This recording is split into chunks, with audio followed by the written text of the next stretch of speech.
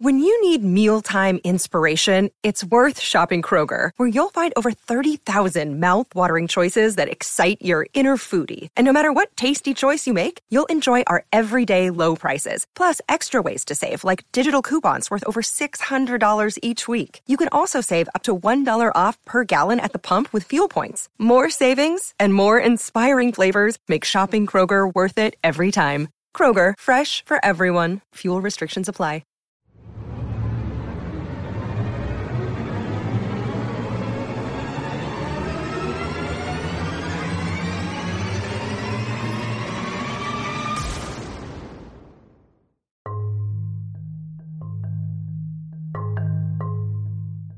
Good afternoon. You're listening to more Morgellons with Crystal Clear. This is our 5th episode, and today we have so much to cover that I am going to talk even faster than usual. Okay, first of all, I have gone way too deep into the internet. That is correct. There is a gentleman, neurologist named Edward Spencer, MD, who apparently thinks that these Morgellon things are nanobots. Quite interesting theories he has, and I can see why he has them, considering that my hair has become taken over by whatever this pathogen is. There are individual hairs on my head that are vibrating continuously, and which are, you'll have to see the video, because I mean, I can sit here and explain it and it will sound crazy, but my hairs are moving and they're vibrating, and they seem to not behave in ways that could be explained by air currents or static electricity or other rational explanations of how physics works and such. So there's that, the Medusa thing. We talked about this. But then I went on the internet and found a bunch of people who basically said, you know, the Morgellons are nanobots, self-replicating, self-assembling, and they were designed in a laboratory by scientists working for governments involved in shadowy bioterror type nanotechnology stuff. It all sounds pretty reasonable, right? Well, no. Of course it doesn't sound reasonable. Of course it doesn't. Now, is it probable? Is it possible? Those are two different questions. It is possible. We can absolutely say it is possible. We know for a fact that, you know, the United States has had in the past and has funded, you know, programs for development of bio-nanotechnologies under W. Bush, and in the 50s, of course, during the Cold War at Fort Detrick. Lots of bioterror, arthropod-borne type things were being developed. However, whether that has anything to do with Morgellons or not, who the F knows, because we don't know anything about this crap. But that's kind of another thing. Why don't we know anything about it? Like, seems like there's a lot of people reporting to the CDC, enough to the point where they did a study on it, which, by the way, about that study, that study was very, very effective in squashing any kind of like further investigation or, you know, giving any credibility to the possible pathogenic, you know, physiological entity being an etiology for this Morgellons crap. But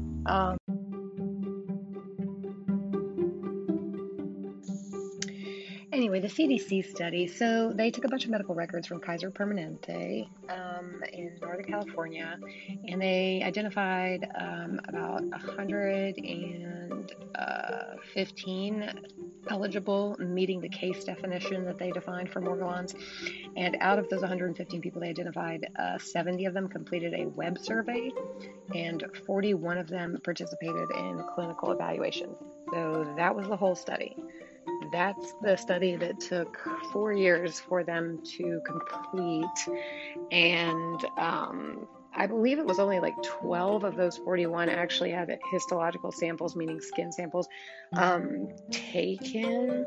I don't know what was done with the other fibers. We can read it and look into it, but let's just put it this way. One study with 41 participants, when you don't include in meeting the case criteria having fibers coming out of your skin, when that's kind of like the crazy thing that makes it Morgellons, or the Morgellons, that's the basis upon which the entire world has dismissed Morgellons as a real illness.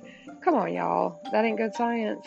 It ain't good science. I'm not saying that there's a definite answer. I'm just saying that you can't get a definite answer from one study of, at best 70 people, at not best 12 people. I mean, come on.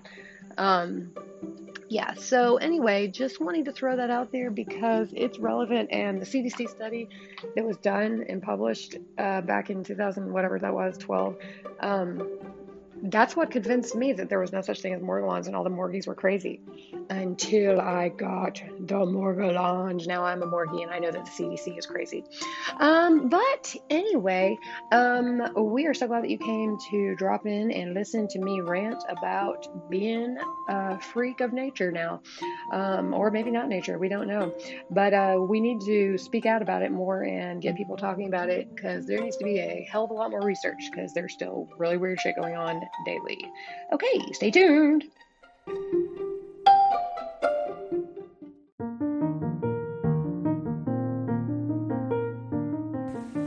Are you dedicated about exposing the truth about Morgellons? Do you want more information about Morgellons? Well, I don't have any, but I do have a complete cure. That's right, I know how to fix this thing, guys. Turn up your radio. What year is it? I have brain frog, don't mind me. And first cure, number 1. This whole condition thing, whatever the hell it is, might have you down, like literally on the floor with a magnifying glass and a wood lamp looking for specimens that just jumped out of your eyeballs or something insane. Get up, pick yourself up. Distraction is a good thing. No, we're not delusional, but the Morgellons will drive you crazy. So the best thing you can do is to ignore them. That is my number 1 cure for Morgellons. Actually, it's not my number 1, it's my number 2 cure for Morgellons. Can anyone guess what the number 1 cure for Morgellons is? And it works every time. Laughter, yes. And I know you're saying, Crystal, Miss Clear, Madame Clear. But how can I laugh? Nobody believes me, and it's really depressing, and it hurts, and there's black shit coming out of my palms. Yeah, it does, but these stupid freaking things, whatever the hell they are, bacteria, fungus, nanobots, arthropods, worms, you know what? It doesn't really fucking matter. It's all retarded, and I just pretend sometimes I'm in a sideshow in the circus, and I'm the most, popular act. I used to be the bearded lady, but now it's me, the fuzzball lady.